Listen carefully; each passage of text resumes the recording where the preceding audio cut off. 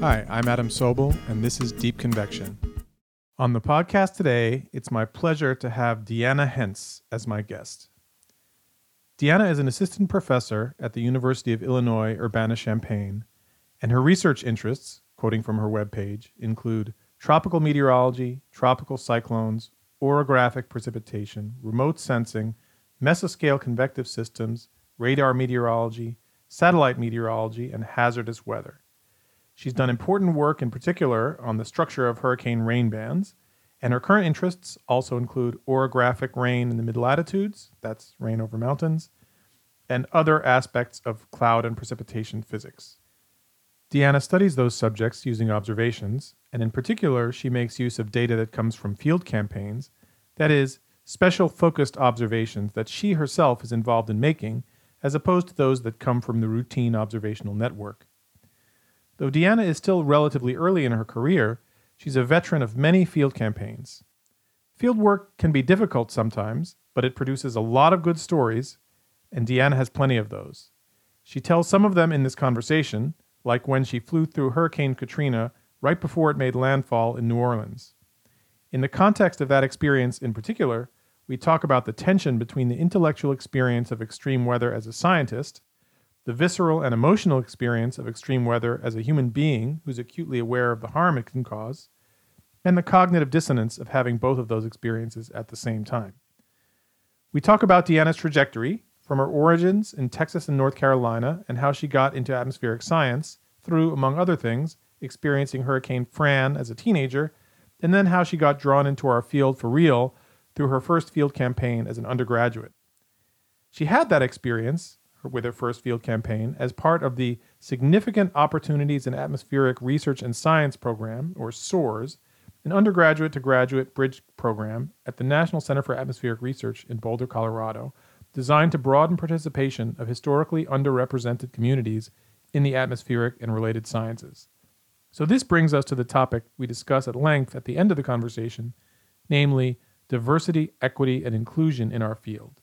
We talk about how Deanna has made DEI, as we call it, a primary concern in her first years as a faculty member, why that's unusual, what the cost of doing it is, and why she has done it anyway, despite that cost. Like many others from underrepresented groups who have gone on to successful careers, Deanna credits the SOARS program with having helped her get started in the field. Now, as a faculty member, she has just been awarded a prestigious career grant from the National Science Foundation.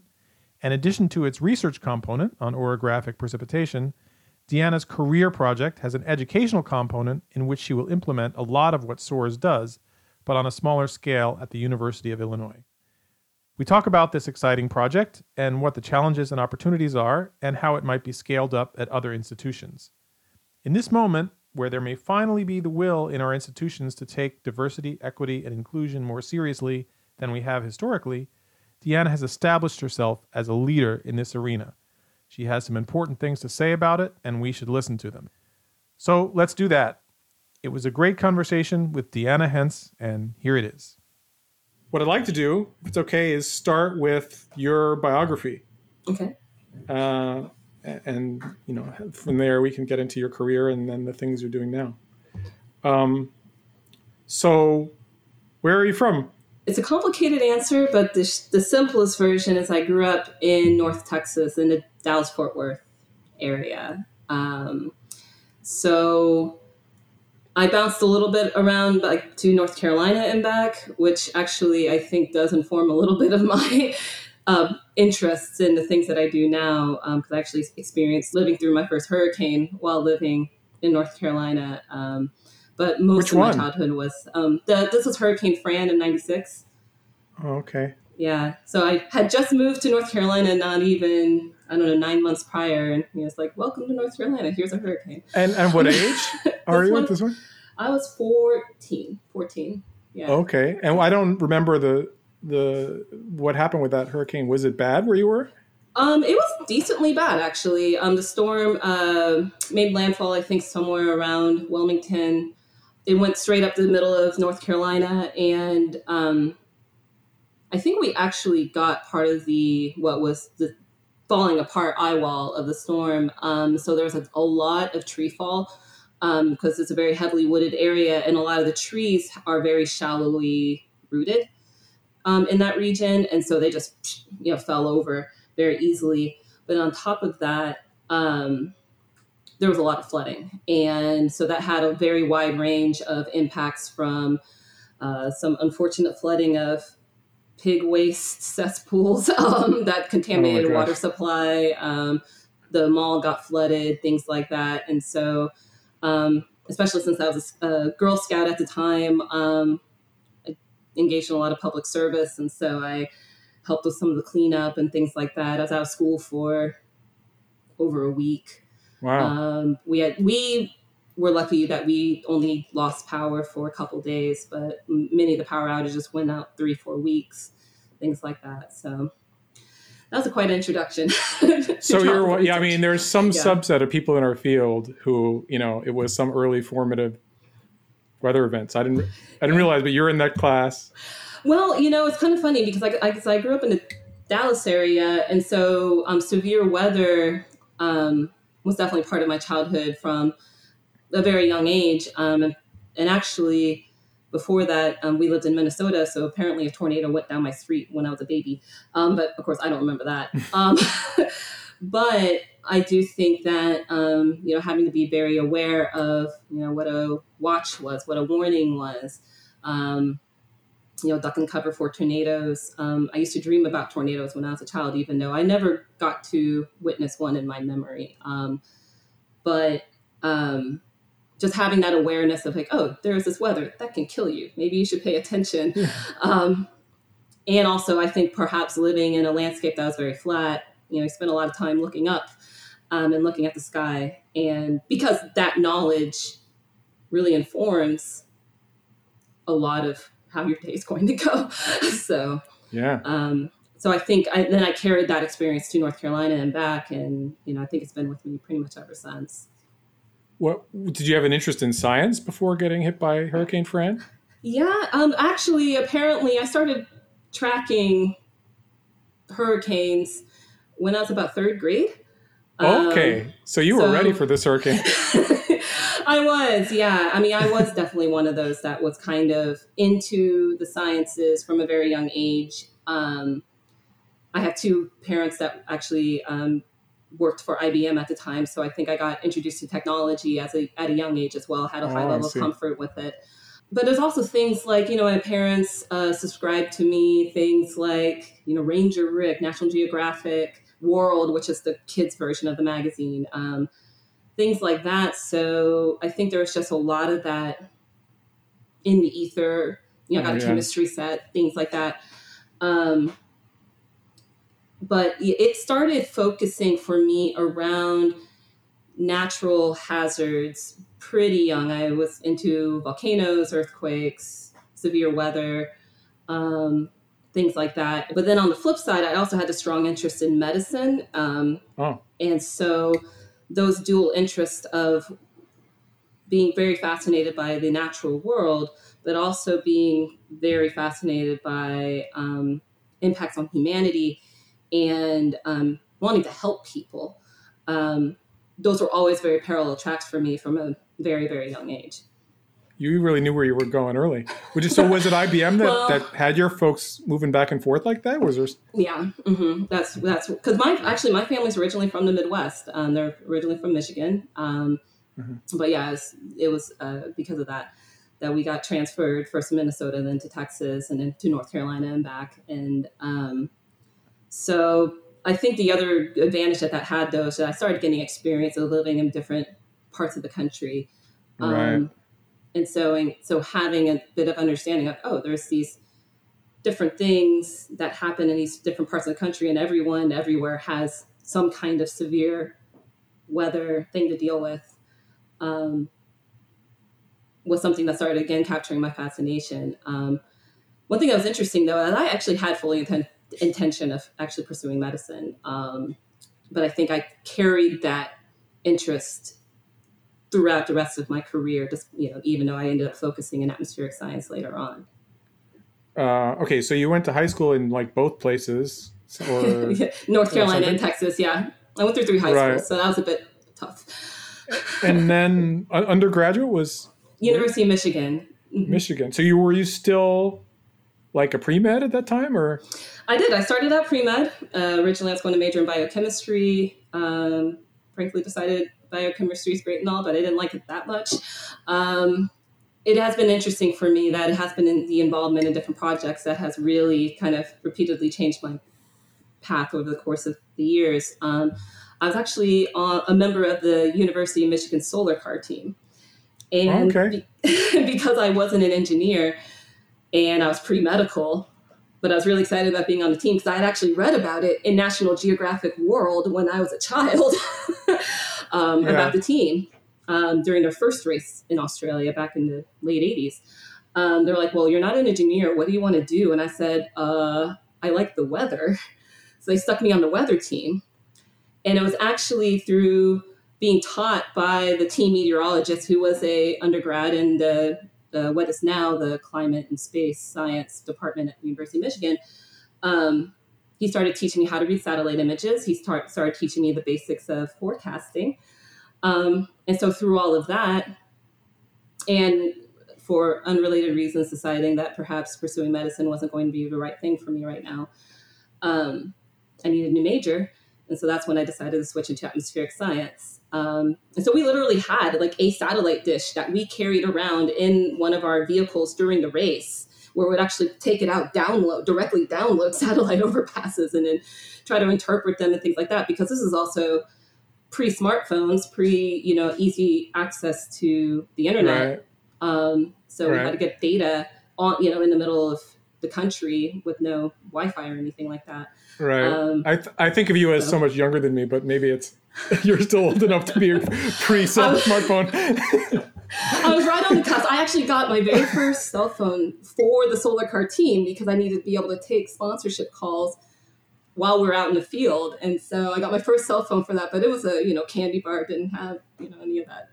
How old were you when you first had email? That to me is the... let's see. I guess first having it versus first really using it. I didn't really start using it until I got to college, I don't think. But we got, so I guess 90, because my parents started getting internet at home. They had it at work, like long before this, but they started getting internet at home, I want to say in 9th grade. So that would have been 96. Yeah, early 96, somewhere in there. Well, actually, what did they do at IBM? Were they actually like scientists or engineers? Or my mom was a software engineer.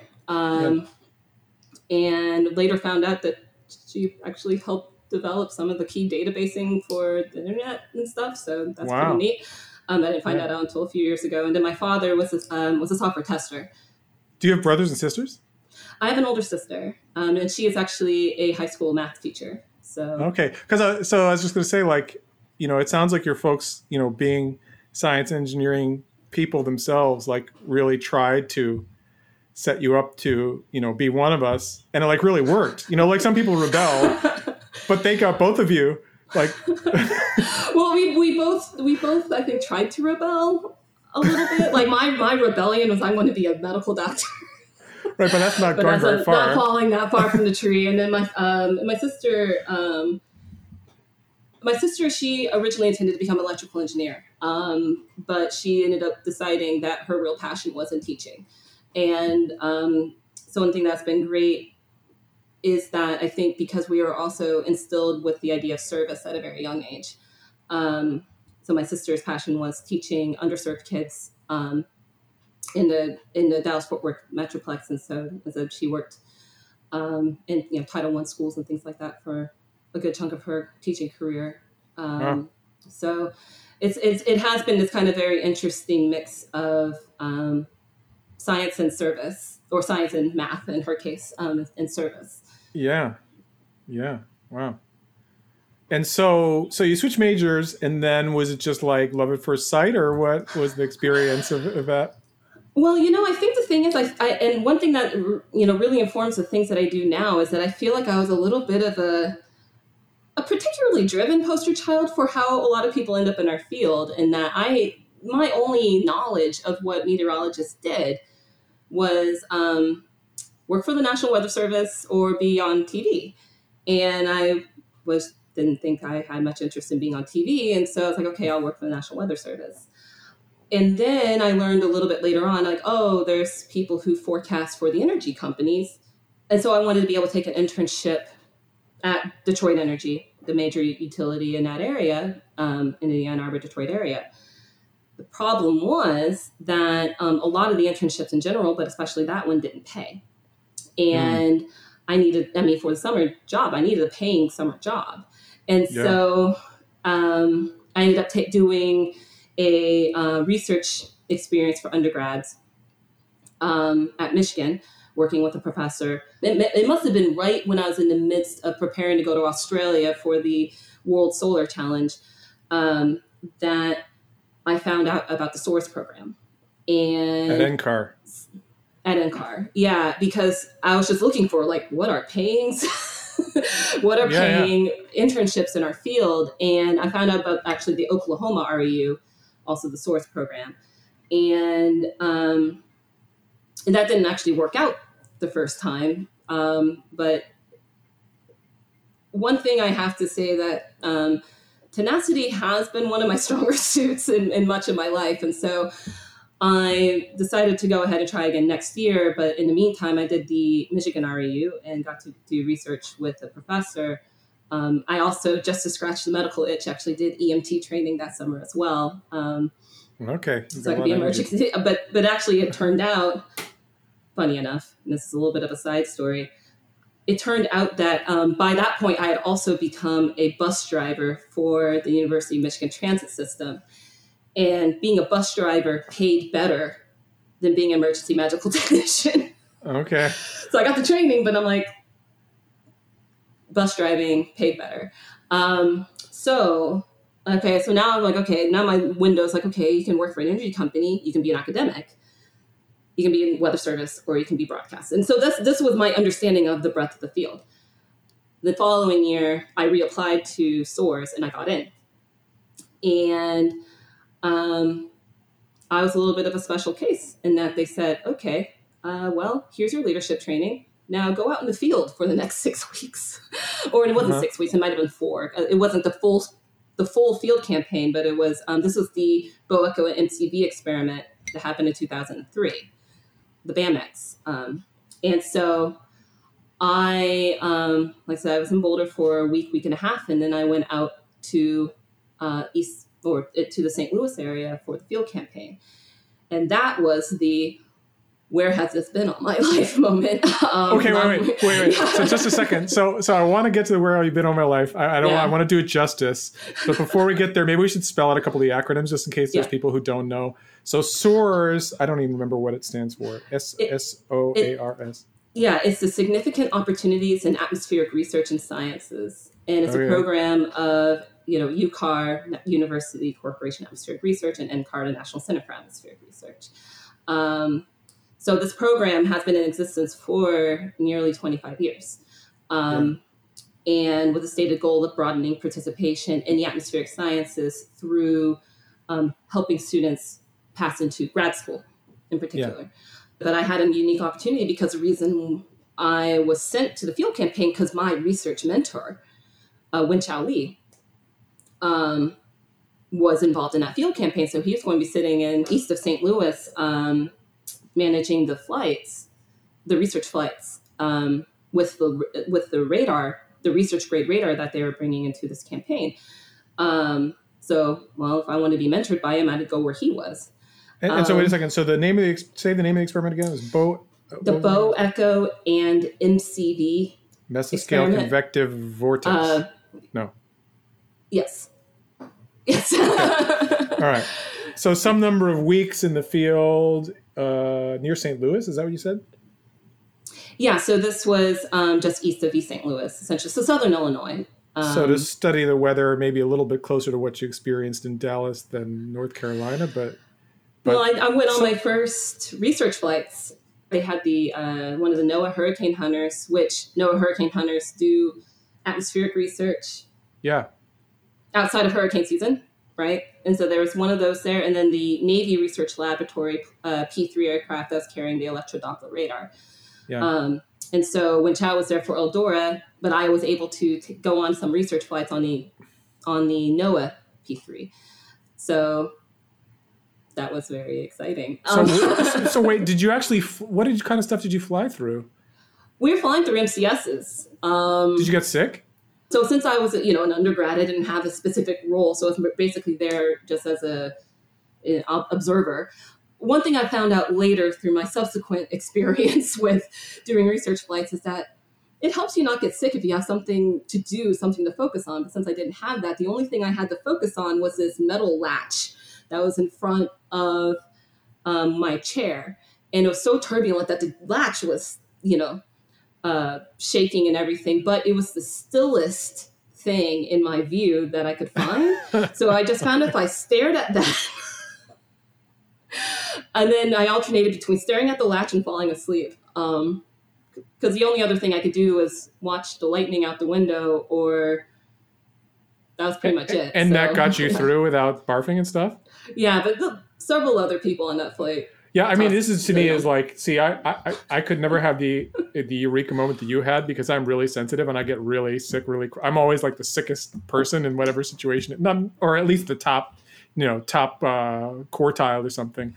Well, so I think that's probably okay because I as a kid, I loved, roller coasters and things like that. So I don't get motion sickness, I guess, very easily. So I want to talk about you, but I'll just say one story. The first research flight I went on, and I've only been on a couple, was the C-130 through really just gentle trade cumulus conditions, but, a little bit of boundary layer turbulence and some banking around to go through clouds. And I was so excited about it. This is when I was a young faculty member already. And I was just so sick the whole time, about an 8-hour flight. And everybody else was fine. And it was probably, a couple dozen, I don't remember, but 10 or 20 people on the plane. And I asked somebody, like, how could it only be me? Like, how are all these people fine? Usually there's somebody, if I'm sick on a plane, usually I'm not the only one. Yeah. And whoever it was, I don't remember, said, well, all these people are aircraft scientists. They've been doing it a long time. So if they got sick, they would have been weeded out a long time ago. So I realized this Darwinian process, and I was roadkill. But anyway, so you weren't, you made it. I made it. And then, so this was it. So I mean, because it's interesting because for some people, I mean, I've met some young people who are interested in our field for whom, the hurricane hunters is like the ideal. It's what they want to do. Mm-hmm. But for you, it sounds like you sort of hadn't really thought about it as that particular thing until it kind of hit you. And then you were a field person, after that. Is that? Yeah, well, I think, and the thing is, I think back about my history, and I do think there are certain things that kind of prepped me. For one, like I said, I was a scout, and so just kind of roughing it a lot kind of prepared me because field work is a lot of usually fairly uncomfortable conditions and being in places where the amenities that you're typically used to in your day-to-day life are often not that or significantly reduced. Then when I think the bigger thing was being on the Solar Car team, actually, because even though our objective was to get this little solar powered vehicle through a very large stretch of country, the American Solar Challenge at the time went from Chicago to Los Angeles down Route 66. The World Solar Challenge goes from Darwin to Adelaide down to Stewart Highway in Central Australia. Those are both long distance endurance races. And so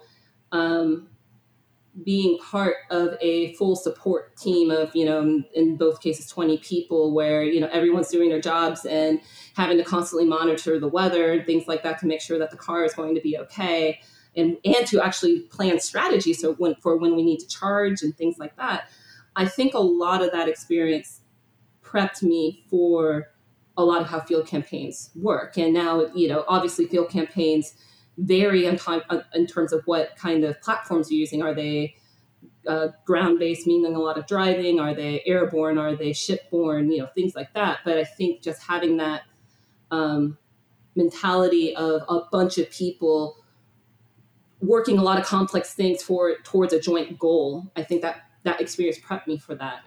But I think the bigger thing that happened was that I just went into this room every day with all these scientists, and I did the weather discussion, the daily weather discussion, and just being like, oh, wow, there is all this stuff. And just all these things I never thought about that, people who study weather do. And oh my gosh, there's so many things I need to learn that I do not know. And so that's what actually, it was doing that campaign that made me decide to go to grad school. So I want to get to that, but maybe we can talk about this field experience thing for a minute, because I think it's really interesting. And you're the first sort of field person I've talked to on this podcast, and I think it's a really interesting thing. I mean, part of what you're describing is not just that it was field work, but that you were sort of thrust into the full-on, real grown-up research environment. No training wheels or whatever. As a young age, you got the full thing, because that's how field campaigns are. There's no junior varsity, whatever. You're either there or you're not. And I want to get your reflections on this. I mean, I'm someone who's not really a field person, but I've been involved on and off in field campaigns here and there. So, I mean, I always feel like I learn a great deal, because this is what I usually do. And so then when I'm there, it's like a totally different thing. But I have enough perspective. It's our field is sort of weird, because it's in a way it totally is a field science, right? It's an observational science. It's our weather and climate. Without observations, it's nothing, right? Right. But at the same time, because of the history of the field, it's actually not that much of the field that does field work. I mean, because so much of it has, because of history of weather forecasting, there's so much in the routine observational network, the satellites, the sondes, and whatever, that's just always there, and it's kind of automated almost. And most people don't really get involved in it, such that the people who do field work are, I mean, a niche would be putting it too strongly, but it's a subset. It's not the majority, right? It's a big subset, but it's a subset, and it is kind of a different activity in the sense that I always feel that when you're out there, what I get out of it, if you're somebody who doesn't do it regularly and you're used to studying sort of the statistics and the patterns and how the atmosphere, and then you're thrust in a situation where you're just watching the weather every day as it goes by. And, you could do that from your office, but you just don't, in the same way, as you just described, you're in some weird place. There's not that much else to do. It might be a little bit uncomfortable. Although you and I actually met on a field campaign that was in a pretty nice place. We can talk about that later. But it's just a different thing. You're just watching it come and go, and you get a whole different perspective. And I'm just curious your reflection on that, sort of how field work sits in the rest of the field, and how you perceived it then and how you perceive it now. Well, I mean, I think overall, for one thing, I mean, it's how many major field campaigns have I been on? Did BAMX, RAINX, Dynamo, NASA's HS3, which is the Hurricane Severe Storm Sentinel, Olympics. I mean, I've been on numerous field campaigns by this point, Relampago, just more recently. And I can say it never gets old. It really hasn't. And I think one of the reasons why is that there's something very visceral about feeling like what you're trying to study in real time. Like if it's blowing over your head, if you're ground-based, if you're in the air, I don't think it's really replicable. That experience is really replicable any other way. I mean, it's the same thing as how visceral so many people describe like living through a hurricane, living through a severe weather phenomenon, or even just living through the daily weather patterns of wherever it is they live. You develop kind of this embodied sense of this weather. And even to a certain degree, especially if you stay in a place long enough, the climate, the average of all that experience. And I think the other thing that's really interesting about a lot of field campaigns too is just like, let's say you're experiencing the phenomenon of how it manifests in a particular place a lot of the time. And so, so for example, when I was in RAINX back in 2005, it was a very difficult, but a very interesting experience, which, by the way, in terms of conditions, that was one of the most comfortable, I guess you can say. Where was that one? Field campaign. That was in Miami. Well, the operations center wasn't in Miami, but the flight operations were in Tampa, so we had to commute back and forth. But having that sense of vulnerability, because it's difficult. I mean, I think when we think about it's like what Floridians deal with like every year, every hurricane season. Yeah, it's hard to really get an embodied sense of what that's like until you are there. And something like Hurricane Katrina, in my case, flooded my apartment from the roof after 17 inches of rain. Because a lot of people forget that Hurricane Katrina hit Miami first before it, hit New Orleans. That's a difficult experience to describe. And I don't know how much you remember from your time at Dynamo.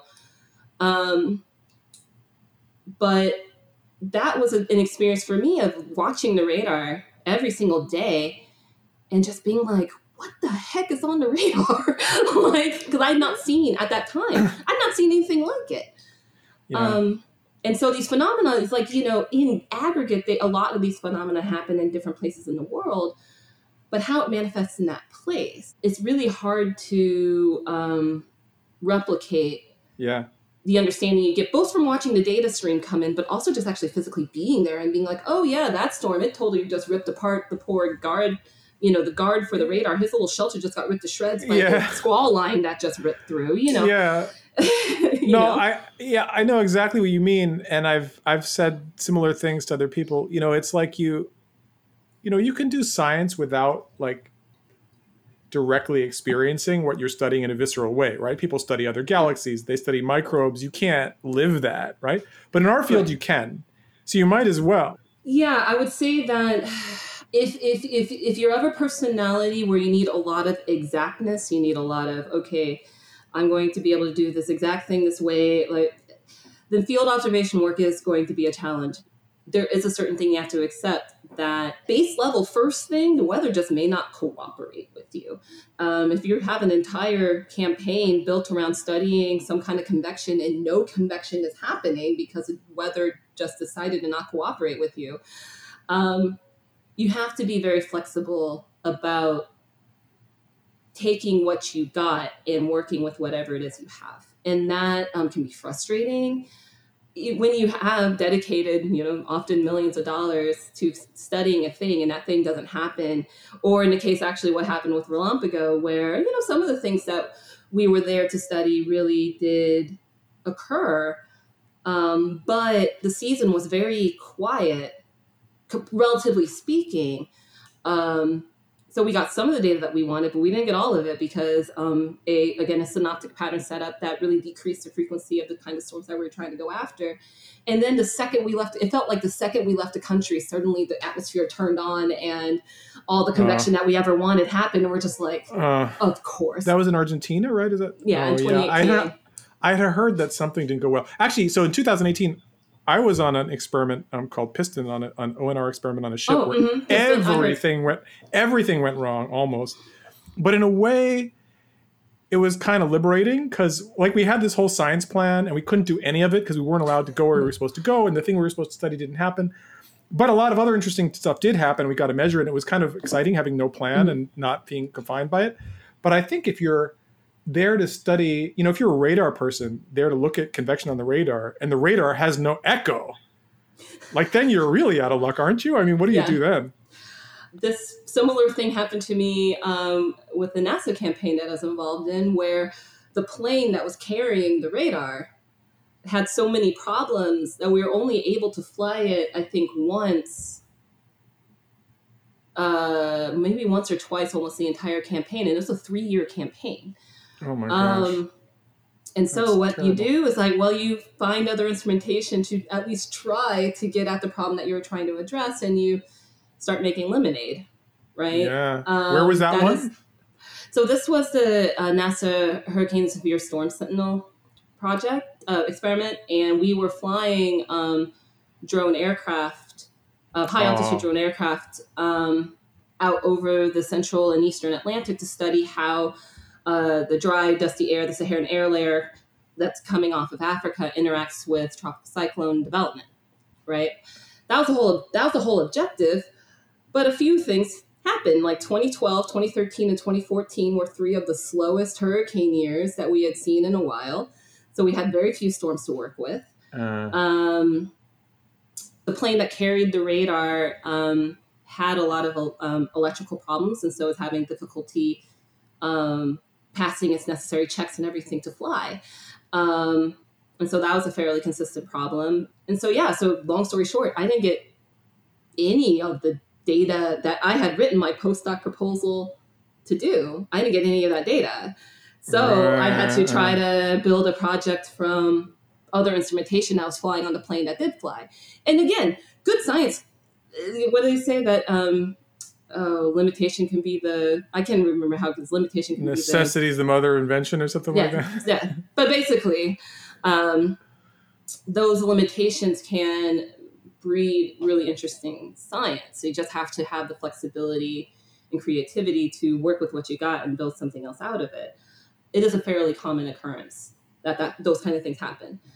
In Relampigo, during one of the best hailstorms, and I was there to study hail, during one of the best hailstorms that we sampled, one of the radar for one of the Doppler on wheels, some component, it's a capacitor or something, blew on the radar. So the radar went down right before we started sampling the storm.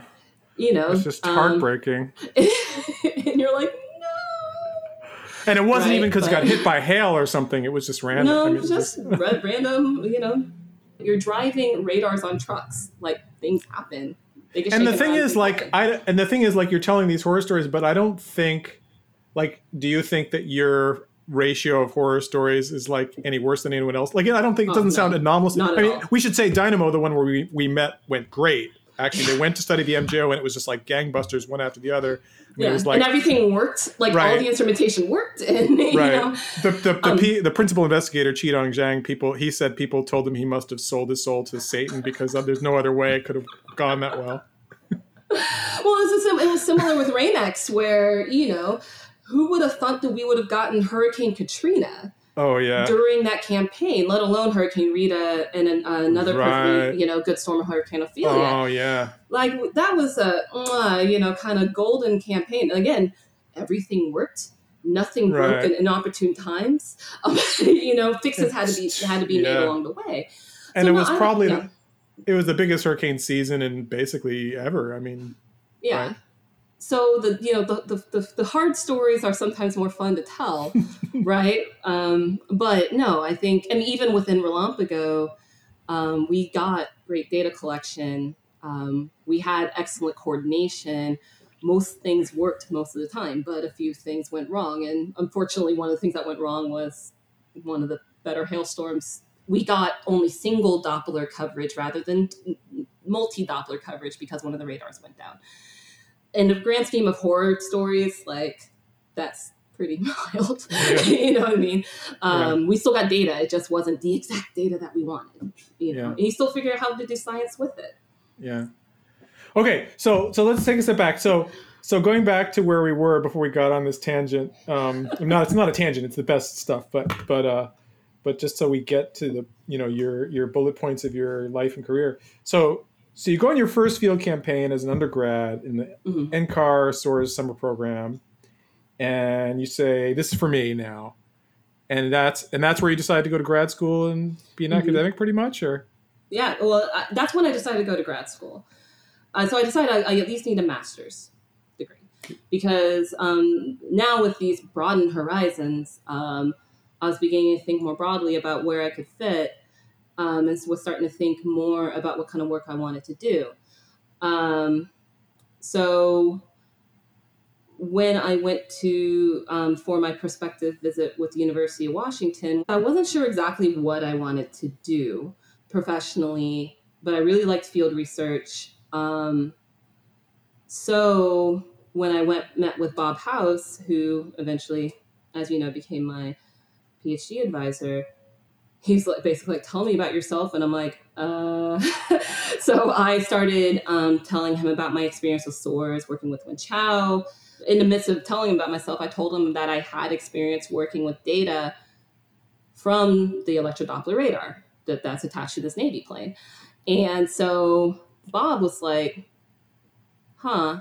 well, I'm about to take that exact plane into hurricanes. What do you think about that? What do you think about studying hurricanes? And I said, okay. And I guess I say that because I wasn't really phenomenon specific. I think I would tell friends at the time that pretty much if it was a cloud, if it was wet and preferably if it spinned, I was pretty okay. I wasn't like, oh, I need to study hurricanes. I need to study this, I think now, of course, I've come to realize that, well, I'm really interested in phenomena in the middle scale of the atmosphere. And thus I landed in mesoscale meteorology, but I didn't know those words at the time. Yeah. I had classes in mesoscale meteorology by that point. But well, I mean, you've been on a field campaign about it. I don't think you could have got through that without learning the word. Right. Well, I knew the word, but I don't think I didn't have the context for it. Yeah. Yeah, I didn't have a really embodied sense of what that meant. And so it turned out that that's when he was planning the RAIN-X field campaign. It got delayed a year. So it was actually supposed to happen in 2004. And it got delayed a year for reasons that field campaigns often do. Yeah. And so, of course, I do my first year of grad school at University of Washington. And then so you came in 04 or? I started in 04. Mm-hmm. Okay, yeah. So we missed each other by 4 years. Yeah. Just one of those arbitrary historical facts. Okay, yeah. Right. And then I went out in the field my first summer as a grad student. And it turned out to be, I got to, fly in Hurricane Katrina, flew in Hurricane Rita, got to get my apartment flooded, all these things. And a lot of things really came out of that, that were really important. The first thing was that, again, I really love field campaigns. That was probably the first big thing that came out of that. Yeah. The second thing was what happened with the Katrina flight in particular. Because I flew on August 28th, so the day before Katrina made landfall. And there was this particular moment of having this elation and sinking feeling at the same time of, wow, this is obviously a historic storm. We're getting all this amazing data in a Category 5 hurricane. This is amazing. This is like the thing I can hope for. My master's degree is made. It's going beyond this data. The data is great.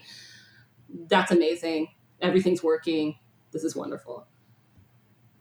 The sinking feeling was realizing how bad things were going to be for New Orleans, because we knew days in advance that New Orleans was going to get either a direct hit or a near direct hit from the storm. So you flew in the Gulf mm-hmm. after Florida. Okay, yeah. Yeah, so August 29, right? Okay. I'm trying to remember. Or 28th, yeah. 28th. So landfall was just a day or two. What? I can't remember. The landfall was 29th. Wow. And we couldn't sample when the storm was making landfall.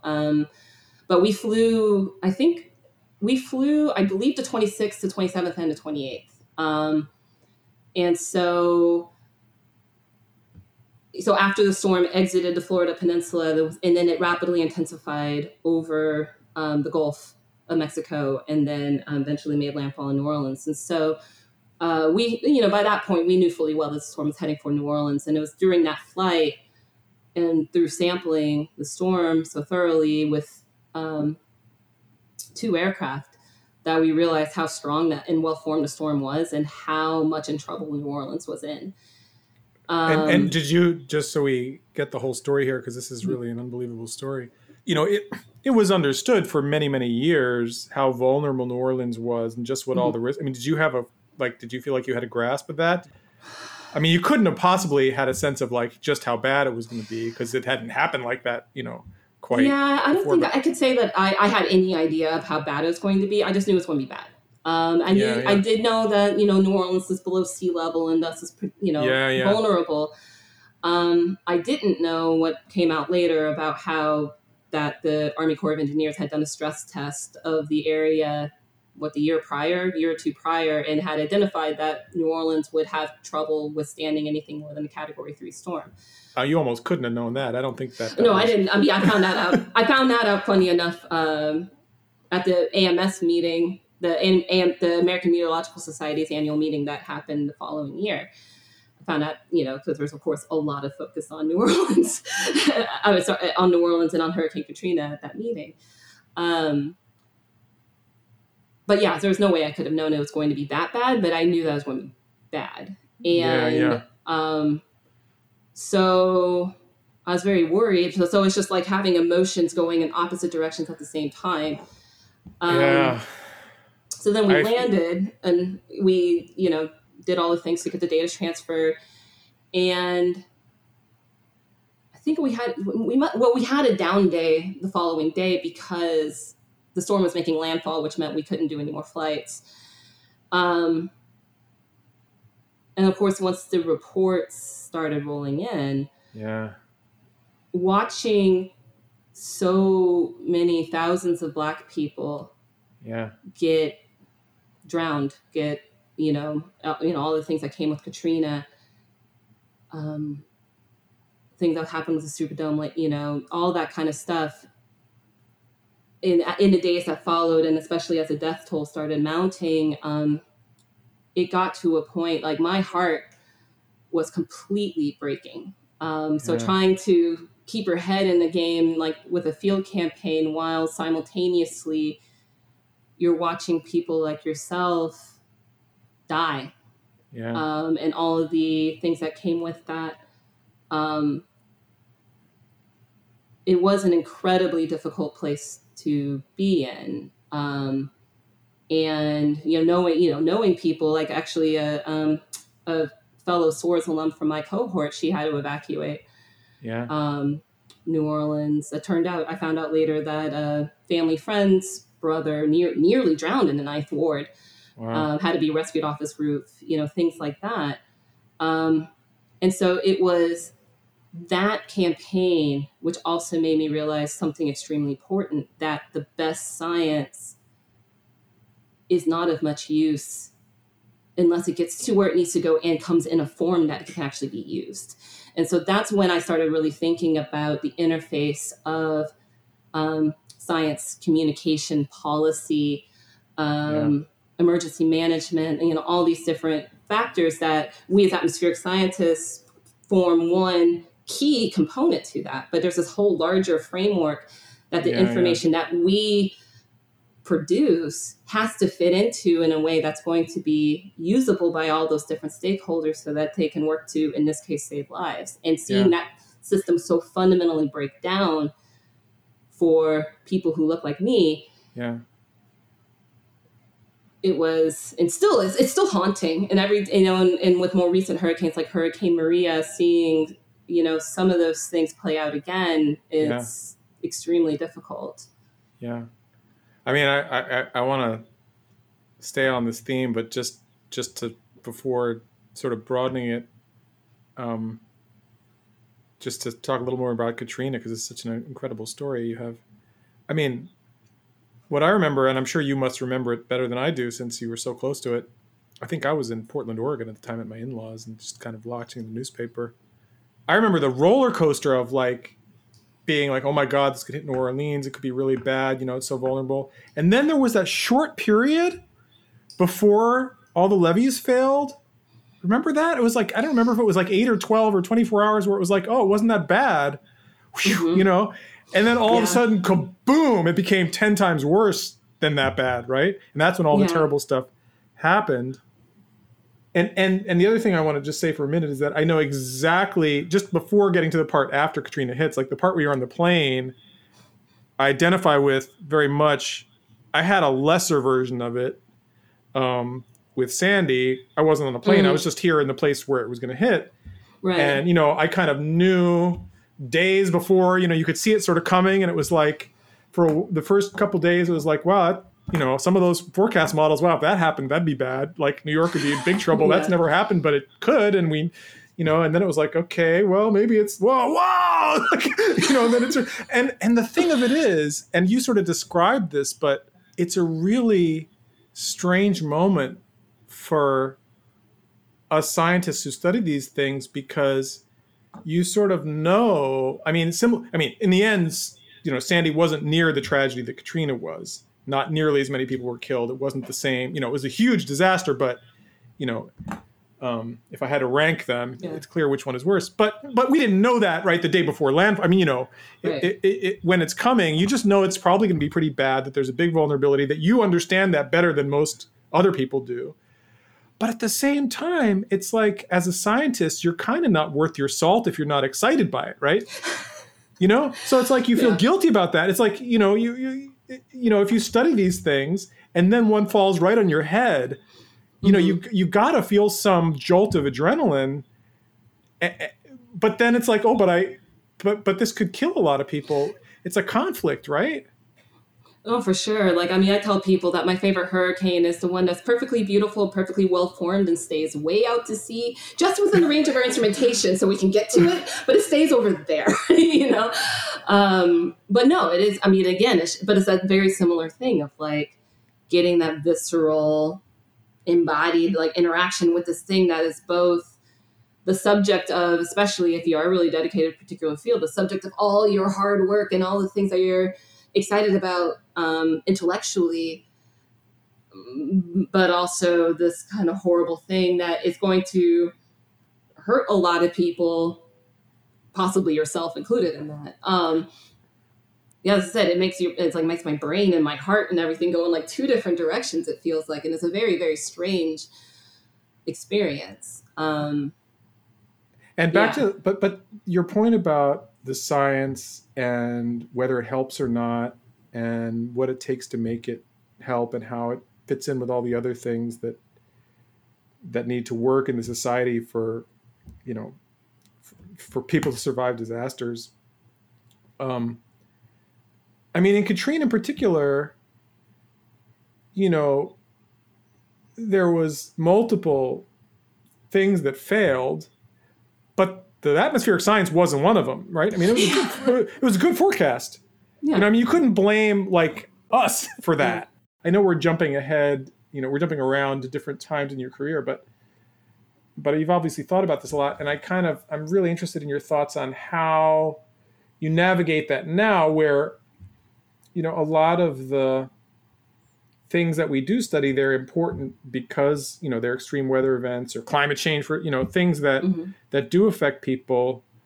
But in general, I mean, one can always make better forecasts, but in general, my sense is that a lot of the harm that's coming out of these things, and certainly if we think about climate change, it's not really an atmospheric science issue. Like, how do you respond to this gut-wrenching, you know, catharsis that you went through? You know, how do you take it in and process it in your work or your life? Well, I think that some of the biggest things that I've thought a lot about, which has really steered where I've thought about taking my career since, to be more involved in thinking about how we can best translate the information that we are excited about and things in all the science that we generate. But if we want to translate it into something useful to people besides ourselves, then we have to figure out how to translate that information into things that they can use and understand. And so, you know, I know there's, especially with climate work, there's been a lot of thinking about, okay, well, how do we downscale these, you know, coarser models into finer resolution so we can actually start thinking about impacts mitigation, things that are going to be happening on much, much smaller scales.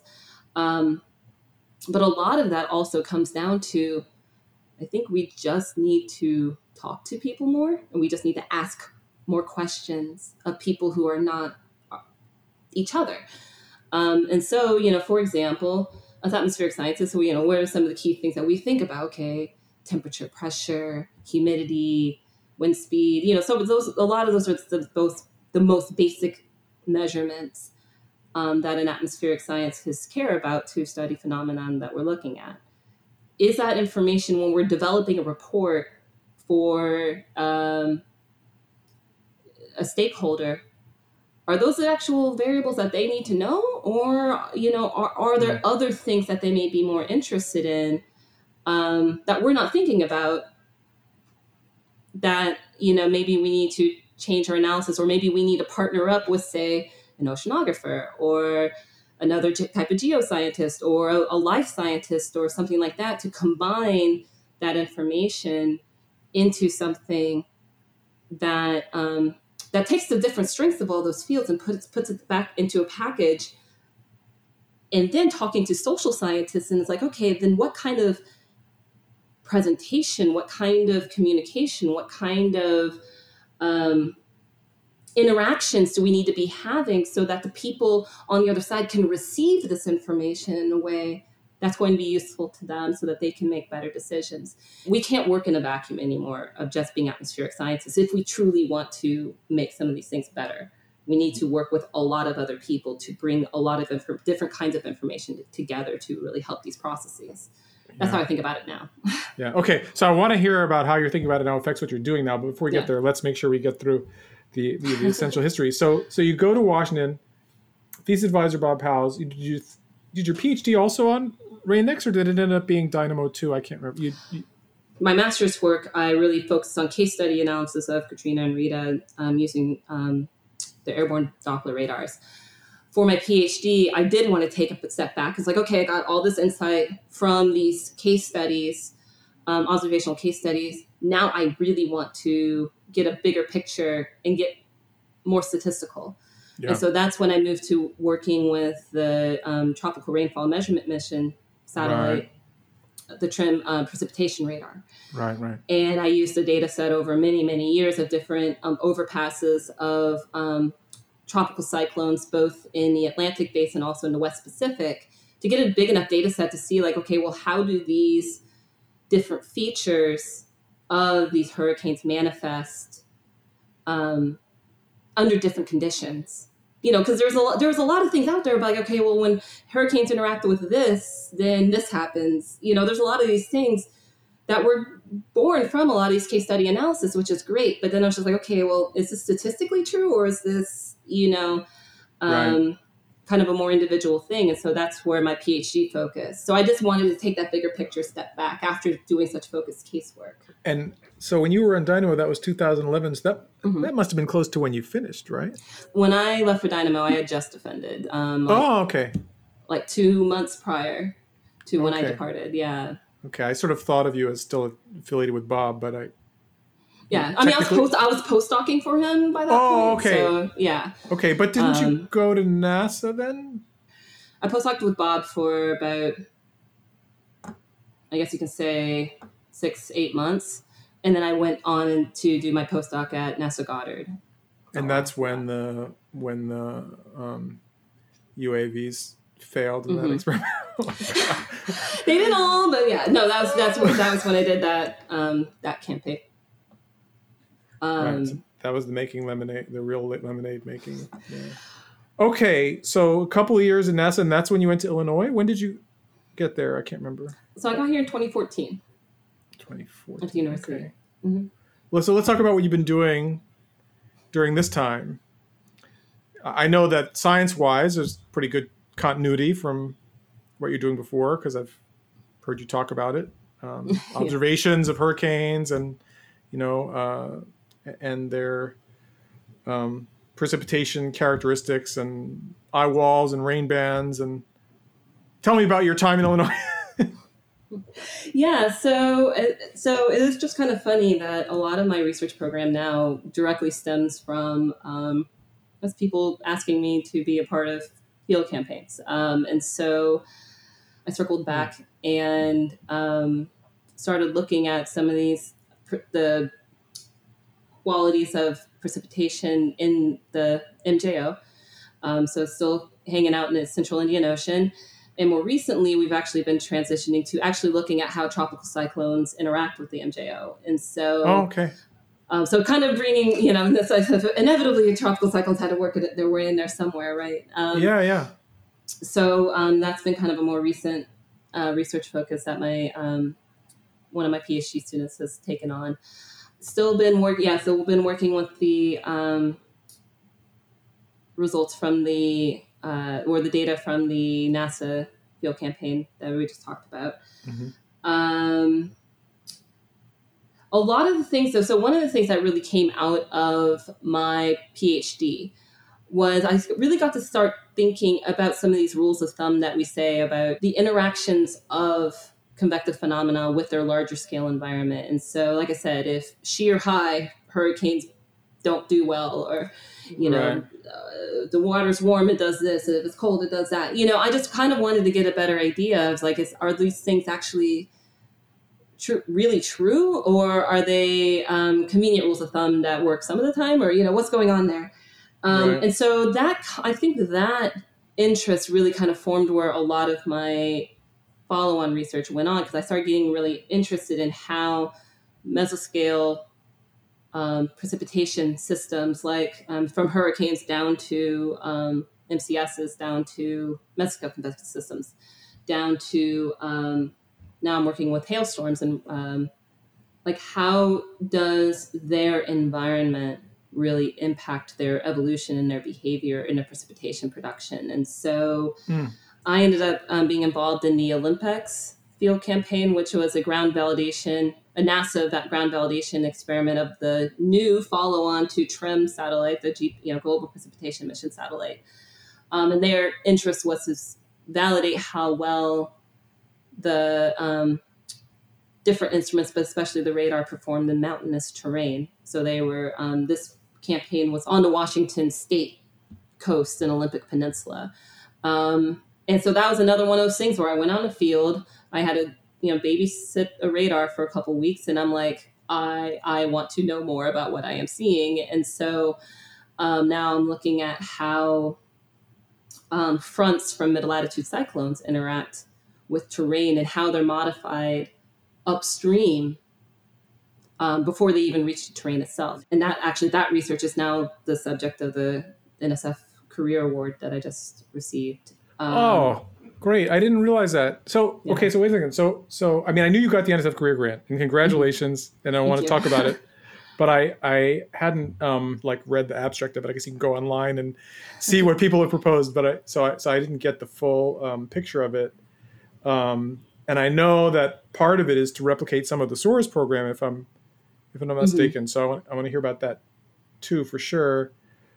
But this sounds like one of those sort of the ideal thing that happens in the field, right? Something you weren't expecting, and you get interested in it and chase that down, and that's a great way to get ideas. So tell me again, it's the mid-latitude fronts interacting with severe convection?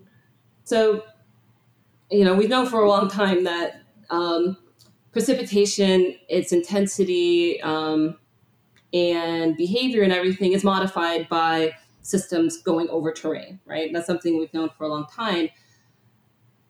And we're still trying to figure that out. I mean, that's not a complete, we figured it all out kind of area. But one thing I realized is that it was noted, especially in some studies looking at the West Coast, that every once in a while, under certain kinds of conditions, the precipitation can start to behave as though it's going over a mountain, even though there's no actual terrain there.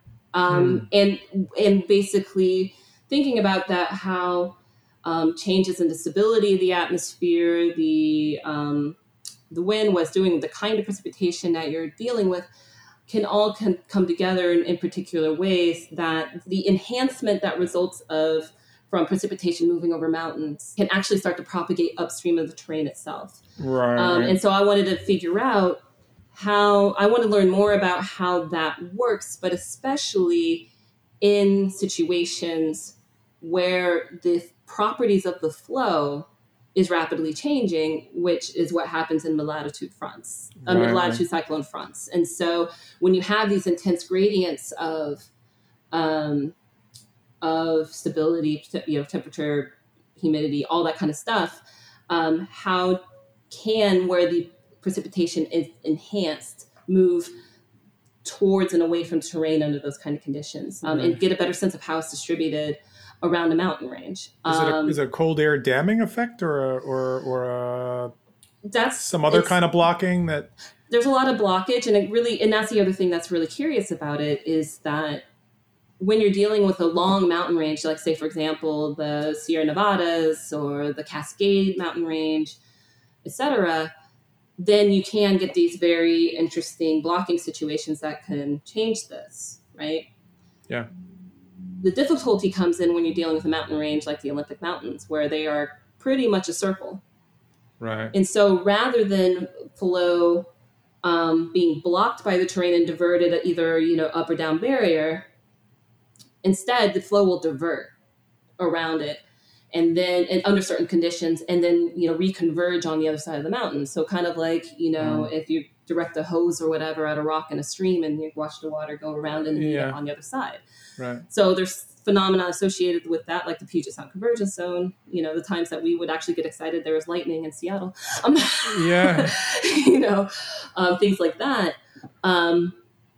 But that really changes then, like, well, if you're not getting complete blocking, but you're getting this flow diversion instead, how does that fact change what we understand about how flow blockage influences this upstream propagation? And are you using mostly the field observations from, was it Olympics? Is that what it's called? Or do you have Yeah, so we're largely using the observations from the Olympics field campaign, which was another one of those game buster type of field campaigns where I feel like sometimes the phenomena are trying to kill you a little bit.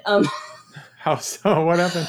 That was a year that there was several atmospheric river events. One of the radars nearly got flooded out because it was parked next to this lake, and it got so much rain that the lake level went up about 4 or 5 feet. And where is this? In the Olympics somewhere? This is in the Quinault Valley on the Olympic Peninsula, yeah. And so the Dow had to be on stilts for a couple months because of the flooding that kept happening. So it was just another one of those. Okay, this is great. It's a little too good sometimes, but it's great. Right. Yeah. So we also, you talked about with Chedong's luck with Dynamo. We also kind of joke about Bob House's luck with some of these campaigns too, because Rain-X was very successful, Olympex was very successful. So in terms of just weather cooperation, I mean. So, I think let's see, what else am I doing? I forgot a couple things. Well, I mean, another thing that came up was the work that we're doing with the Relampigo field campaign. So don't ask me to rattle off that acronym. That one's a long one.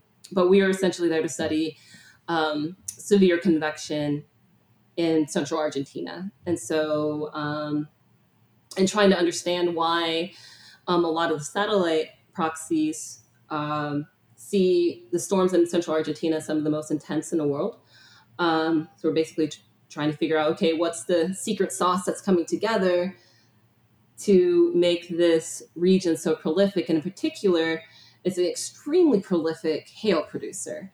And as it turns out, they don't get as many things like they don't get as many tornadoes and things like our Tornado Alley does, but they get a lot of hail. And so trying to get a better idea of how the mountains combined with the flow off of the Amazon basin combine to create this very intense convection. And so I was working on the hail component in particular, and in part involved driving a little tiny truck with a mobile sounding unit so that we could launch weather balloons for a couple months.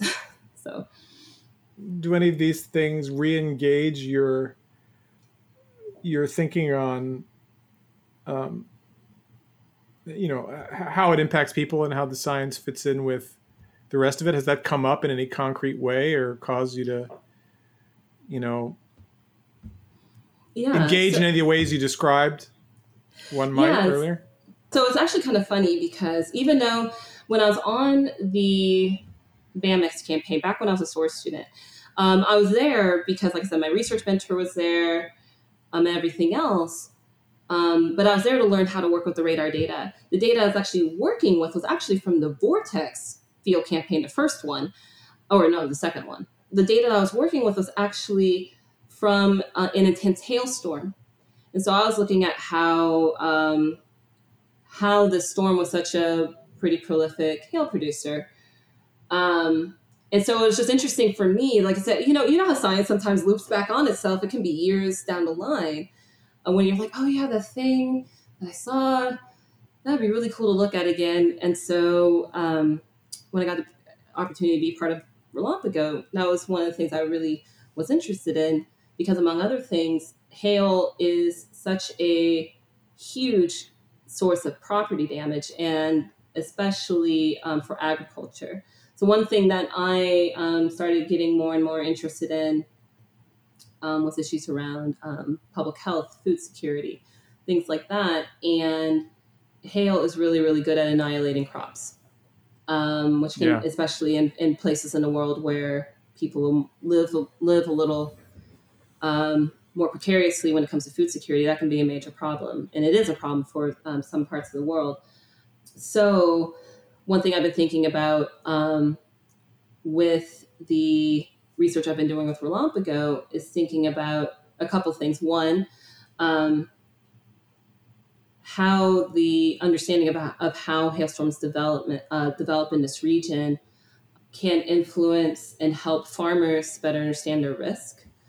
And not just farmers, but the public in general as well. But on top of that, if we have a better understanding of the conditions and circumstances under which hail and severe hail, which actually I'll step away from the severe hail definition. I'll just say hazardous hail. But I'm kind of trying to make that distinction because we have a particular definition of what defines severe hail. It's anything over an inch in diameter, 2.54 centimeters, right? But because in this region, you can actually get situations where the hail may only be the size of a pea or maybe the size of a dime, but there's so much of it that you can get 5-foot drifts of small hailstones. So it looks like it's just snowed. When you have situations like that, besides certain crops are going to be still sensitive to that, especially fruit crops like grapes. So if you enjoy a good Malbec, for example, then you know that Argentina is one of the biggest producers of Malbec wine in the world. Yeah. Well, they put hail nets over a lot of their fruit because it's so vulnerable and hail happens so much there. And tender fruit crops like grapes it doesn't need to get hit by a huge hailstone to damage the fruit and thus reduce its value. Right. So those are the kind of things that I'm thinking about. But on top of that, if we understand the conditions better of what the range of hail events that you get in central Argentina, then you can also start thinking about, well, then how can we improve warning processes and getting information out to people, again, to help make it useful for decision making. So those are the kind of things I'm working on, looking at the watch warning.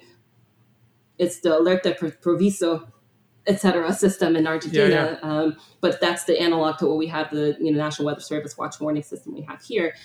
And how we can also use other tools to get information on what's going on. Because the other thing is, too, their observation network isn't as extensive as ours.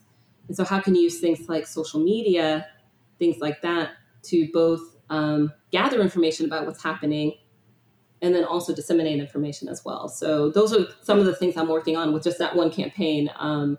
Are you studying social media data, or you have a collaborator, or are you? Mostly working with Twitter to look at that. And we're basically one of the things we're looking at is like, well, how useful is it to use this as ground validation?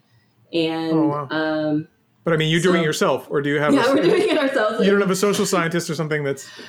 Right now, we're just focusing on how much information can we gather from the tweets themselves, which is a bit more of a pure like, okay, is there enough information in this tweet to be useful to as a observation? Yeah. I do hope to expand that into then eventually turning around and working with social scientists to look at how do people interact with that information. So like, for example, if the Argentinian National Weather Service puts out a tweet about an alert, how are people interacting with that information? What are they getting from it? Are they just posting memes or, whatever, getting more information as to how people are actually processing that. So that's something I'm very interested in. That's probably. So do you do stakeholder engagement of some kind? Do you talk to the Weather Service or the farmers or whoever? Or? So right now we've been mostly working with and talking with the folks that we know through Relampago at the Argentinian National Weather Service. And because one thing we learned is just that, they, due to how their forecasting system works in that country, they have Twitter up while they are doing forecasts and putting out alerts and things so that they can see reports rolling in about what's going on. Because again, they don't have as many observers on the ground, like trained observers on the ground to do this kind of stuff. And so, so we wanted to get a handle of like, okay, that's really great, but then how can we use this to gather scientific information? So that, and we're also, there has been work with a collaborator or with a researcher down at the University of Cordoba, and she's been looking at, developing one of these crowdsourced, like an app where people could submit, and this is submit data. And this was a partnership with their science directorate, with their government. One limitation about programs like that, however, is like, well, how many people know about it and then use it and actually engage with it versus something like Twitter where everybody's on Twitter. And so there might be additional information you can gather from there. So that was kind of the motivation around trying to do this. Yeah.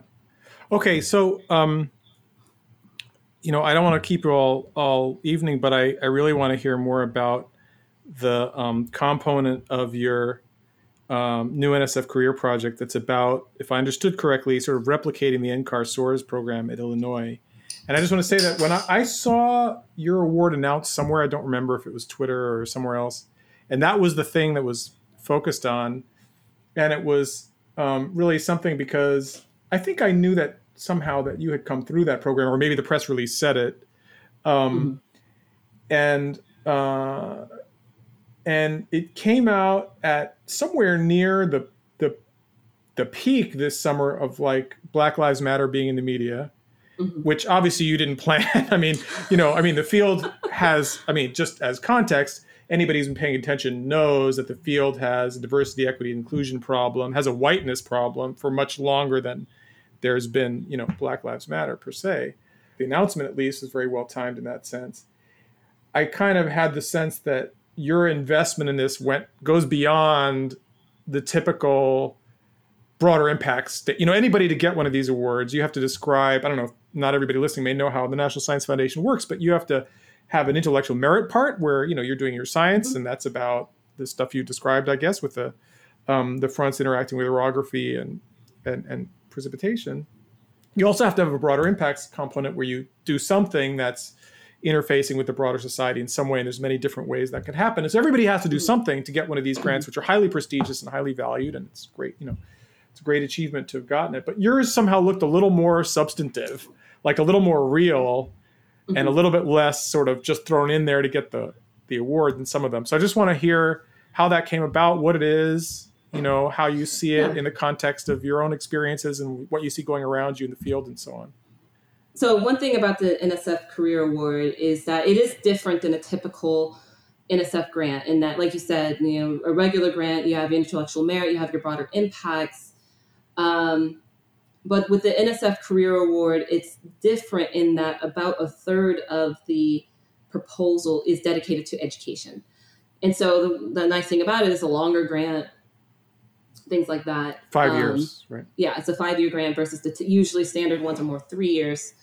And so that creates a really big difference. How this came to be was essentially, like I said, the SOARS program at NCAR has been around for about almost 25 years. And now there's alumni that are scattered throughout the field and outside of the field as well, who are, in professions. Some are academics, some are in a lot of, there's several in government, private sector, et cetera. And one thing that we started really thinking about was, well, this program has done a lot to engage underrepresented students, and also, more broadly, just students who are interested in diversity, equity, and inclusion in general. Yeah. Because that's one common misunderstanding about the SOARS program is that it only accepts underrepresented minorities. That's not actually the case. You do have to have both an appreciation and a desire to want to improve the field in this way through broadening participation.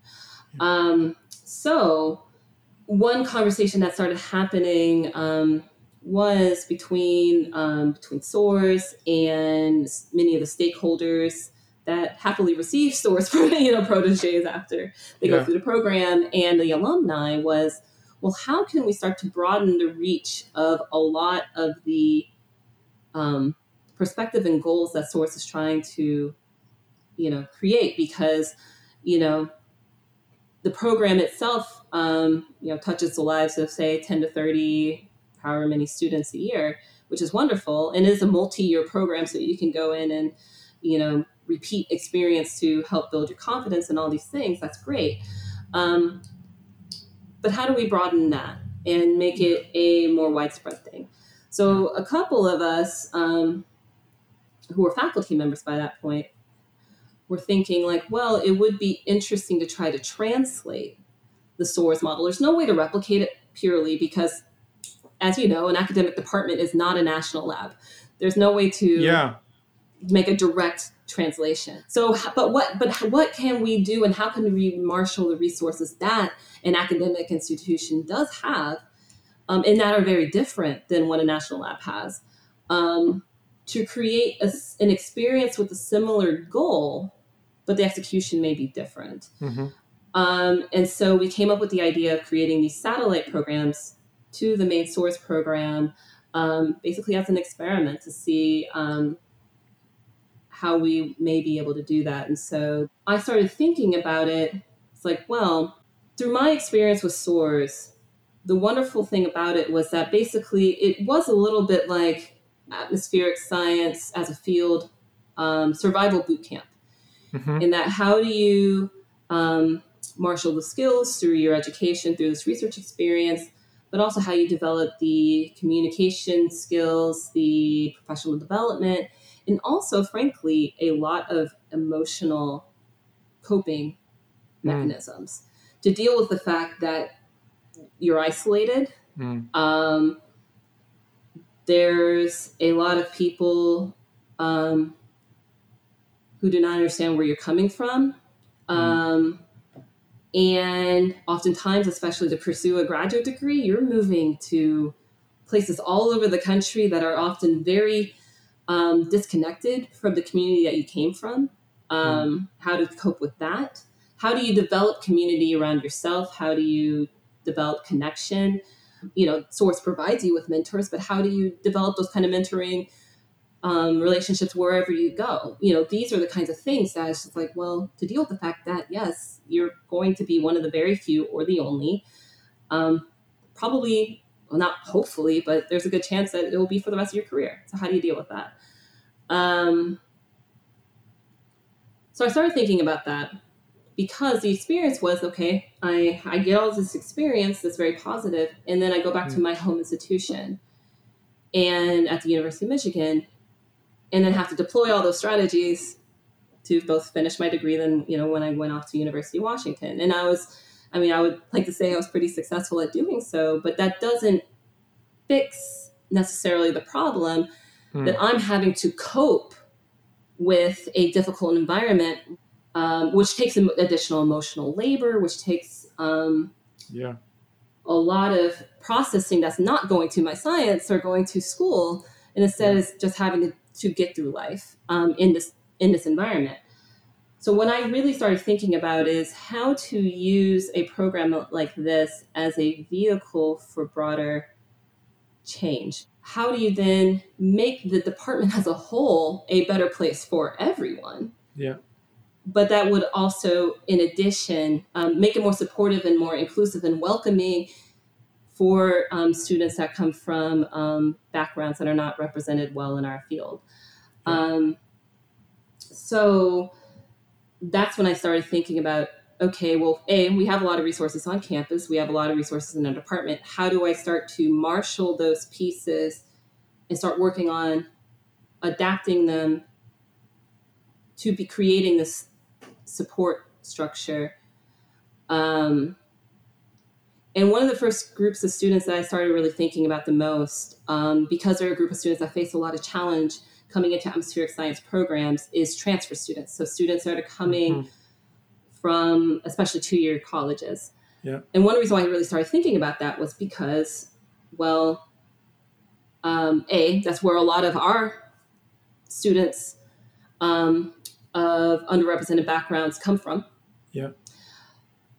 And for two, I mean, that transition, there is research in geoscience ed about how that transition from a 2-year environment into a four-year university environment is very, very jarring and can really set a student behind. And for three, I mean, we are very lucky at the University of Illinois that we have a tight-knit, close faculty, student, et cetera, relationship. But how do we get someone up to speed quickly enough so that they have time to take advantage of all that before they are eventually out? Because they're only with us for maybe 2 years, maybe 3. Yeah. So I was thinking about all that. And so things started coming together. That's like, okay, well, start getting students also involved in undergraduate research, among other things, really helps a student develop a relationship with professors so that then later when they're looking for letters of recommendation or other things, they have a relationship that's outside of the classroom that a professor can pull from. Yeah. So there's all these advantages to doing these kinds of things, and we do a lot of these things in a lot of academic departments, but doing it in a more focused and intentful and directed way for a student that's coming fresh into this, and getting the fire hose of, oh my gosh, there's this, whole new environment that is completely different than anything I experienced at my 2-year college. Yeah. How you smooth that transition so that the students can be more incorporated in the department more quickly. That was the essential goal and the essential, basically the essential thing that I have now been funded by NSF to work on. So it's using a lot of the support structures that SOARS has honed. Yeah. And what makes it truly successful is that they are making sure to support the student in a holistic way. Mm-hmm. And so recognizing that this person is a human being as well as a scientist. So in a university, it's not quite the same situation in the sense that you have a relatively smaller faculty. And in the summer, they're kind of, sort of done teaching. And so, I mean, is there a challenge of getting sort of the same numbers, just the same raw numbers, both of students and of mentors and of, putting together the same kind of thing? Is it? The advantage that we have in an academic environment is that we have graduate students. Yeah. And why that's an advantage is a few different things. For one, those students can then see what graduate student life is like and be able to work and interface and talk and develop relationships with graduate students. They can see what that experience is like. And for two, graduate students make pretty darn good peer mentors because they are at the kind of the next phase of where a student may go and they're closer in age. Yeah. Things like that. And so, and again, we have those students, we have students at multiple levels, everything from underclassmen, upperclassmen, graduate students. So there's more of a smooth gradation in ages and experiences that a national lab doesn't have. Yeah. So I think that is actually a major benefit of doing this in an academic environment. Wow. Well, that sounds amazing. And how many students do you think you'll have or what's the goal? I mean, asymptotically. So I'm also a co-PI on the main SOARS grant. And that started a few years ago. And so that started with a little bit of seed money to try to experiment with how we're going to do this. I see. So that was basically enabled me to take on one student. I see. Now with the more full funding from the career grant, that will enable me to, like I said, replicate some of the things that SOARS can do, like sending students to, paying for them to go to conferences, things like that. And will enable me to take more on. So, I mean, the reality is I am still a pre-tenure faculty member that has a wide range of responsibilities. And so eventually I'm hoping to ramp up to taking on 3.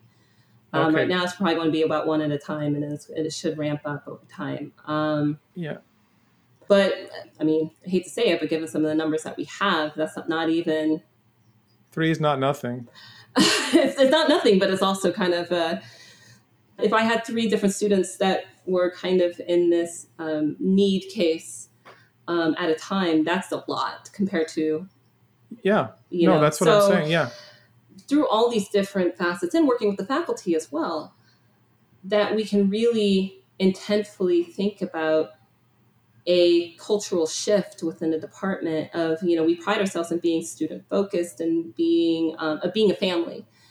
And so it's like, well, probably every family, if you think about it, every family probably has some things they can tweak and improve to truly make sure that all the members are truly included and no one's falling through the cracks. Yeah. And so that's how I kind of see that.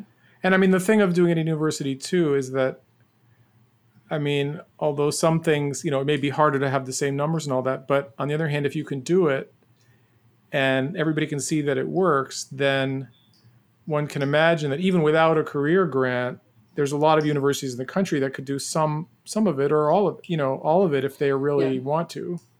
You can set an example in a way that maybe NCAR can't quite, because no university can really be NCAR, but. Yeah, and that's what I'm hoping, because the thing is that I think most universities by this point are putting resources towards different, diversity, equity, inclusions initiatives. There's interest there. There's often resources there. Yeah. There's often existing programs. And so a lot of it is like, okay, how do you marshal all of that energy that's already being expended in a way that's going to be directed through helping a student be the most successful? Folks really need to seriously think about a lot of the different aspects of how we pursue science, how we think about science, how we think about who belongs in science. Yeah. And all the things that are around that. We need to think about all of that if we truly want things to change. And we can do a lot of work towards that in our academic institutions, but I think we need to think more broadly too. And so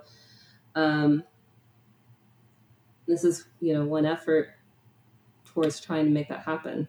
Yeah. So I've kept you a long time, but some of the things you just said kind of brought me to one more question I want to ask you, if you're willing. Since you brought up the issue of whether this is valued, and you talked about being a junior faculty member and all the responsibilities.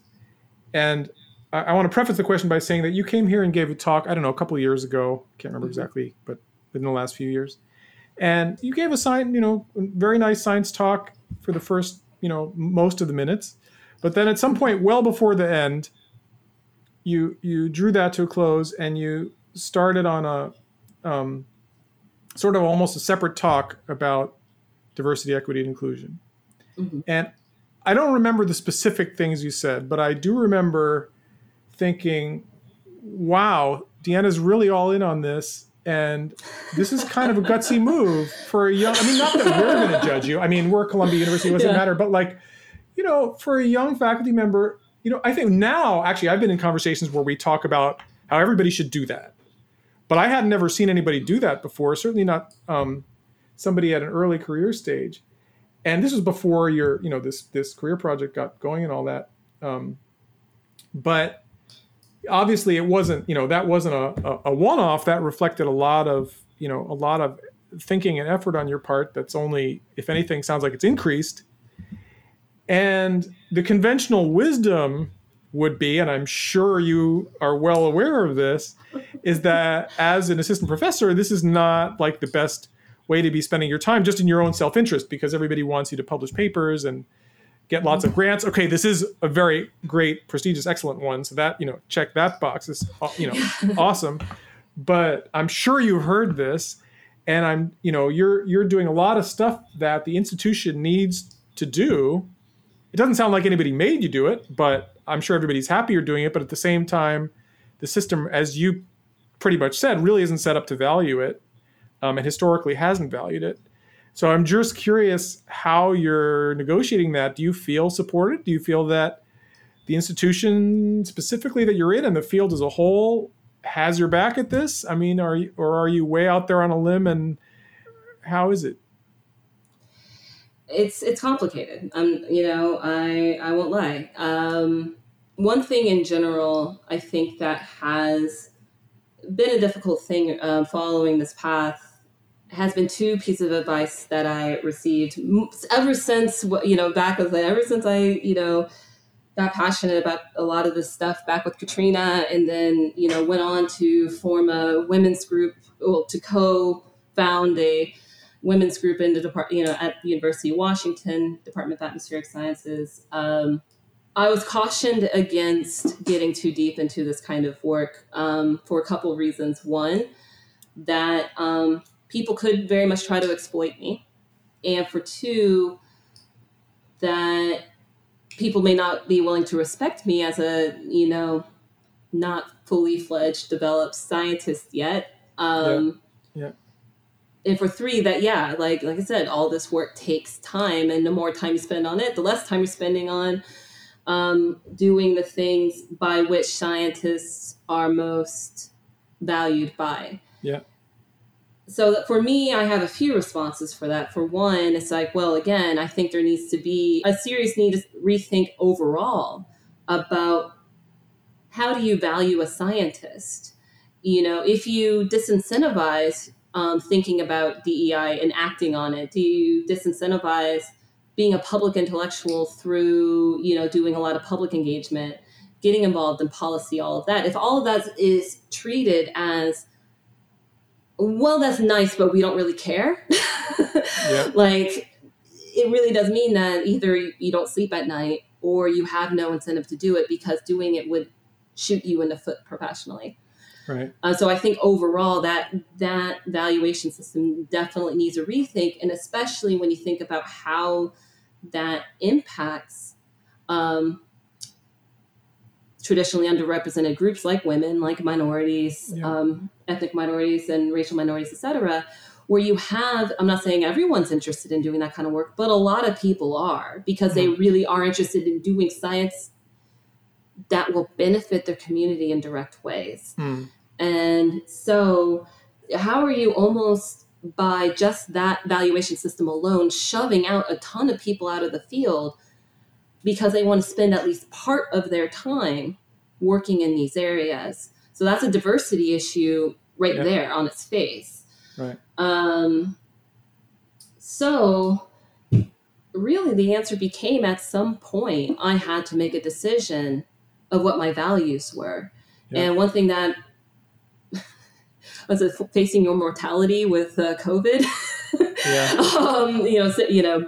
being, in your apartment or house or wherever along, it really, I think for me at least, had a way of refocusing me on those values.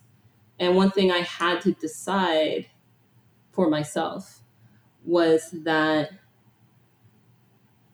this work, making science a better place to be, and making science a place where the best science can come out of it by having a wide range of people who are willing and able to pursue it.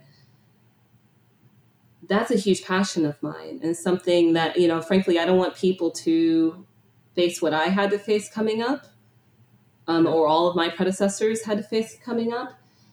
And it's not only is it not ethical and all these other things, but on top of that, we're limiting the science that we can get based on that. And so I had to decide at some point that it mattered enough to me that I'm going to keep doing it. And if it means that after, some chunk of time, I'm no longer in academia because that work isn't valued, then I just had to accept that as a possible consequence. Now, I don't think it should all fall on people like me. I think one of the things that in most recent months, the sea change that's very swiftly happened, is people realizing that all this work cannot keep falling on the people who are most impacted by it. Yeah. And to be truly effective, it really needs to be a broader effort.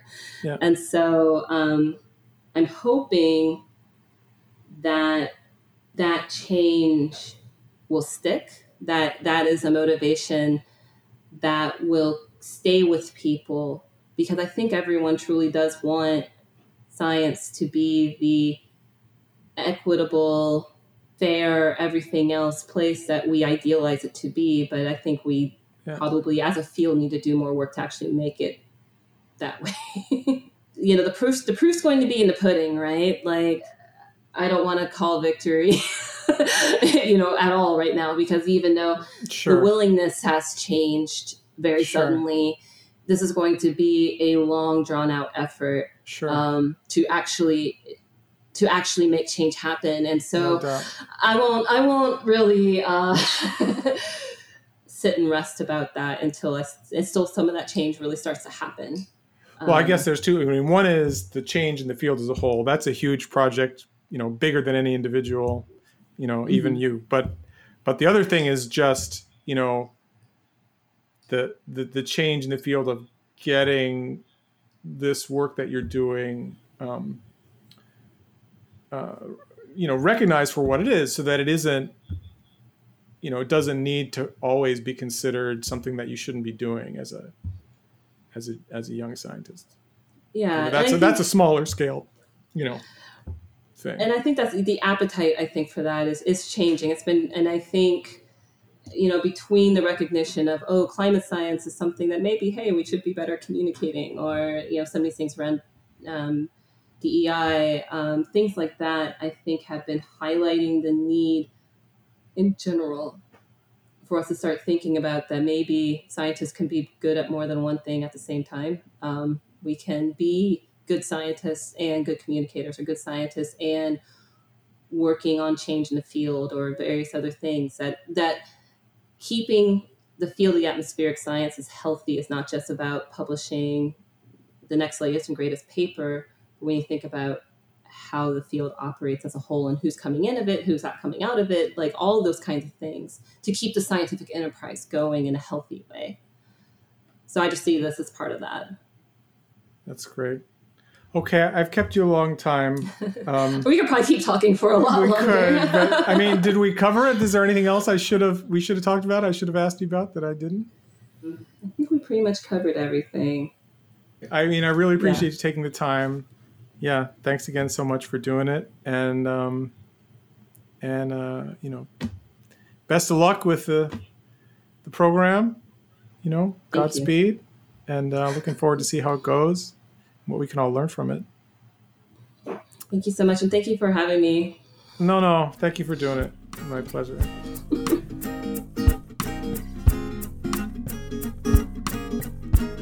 It's going to be a long, drawn-out effort to make change happen. And so this is not the time to rest.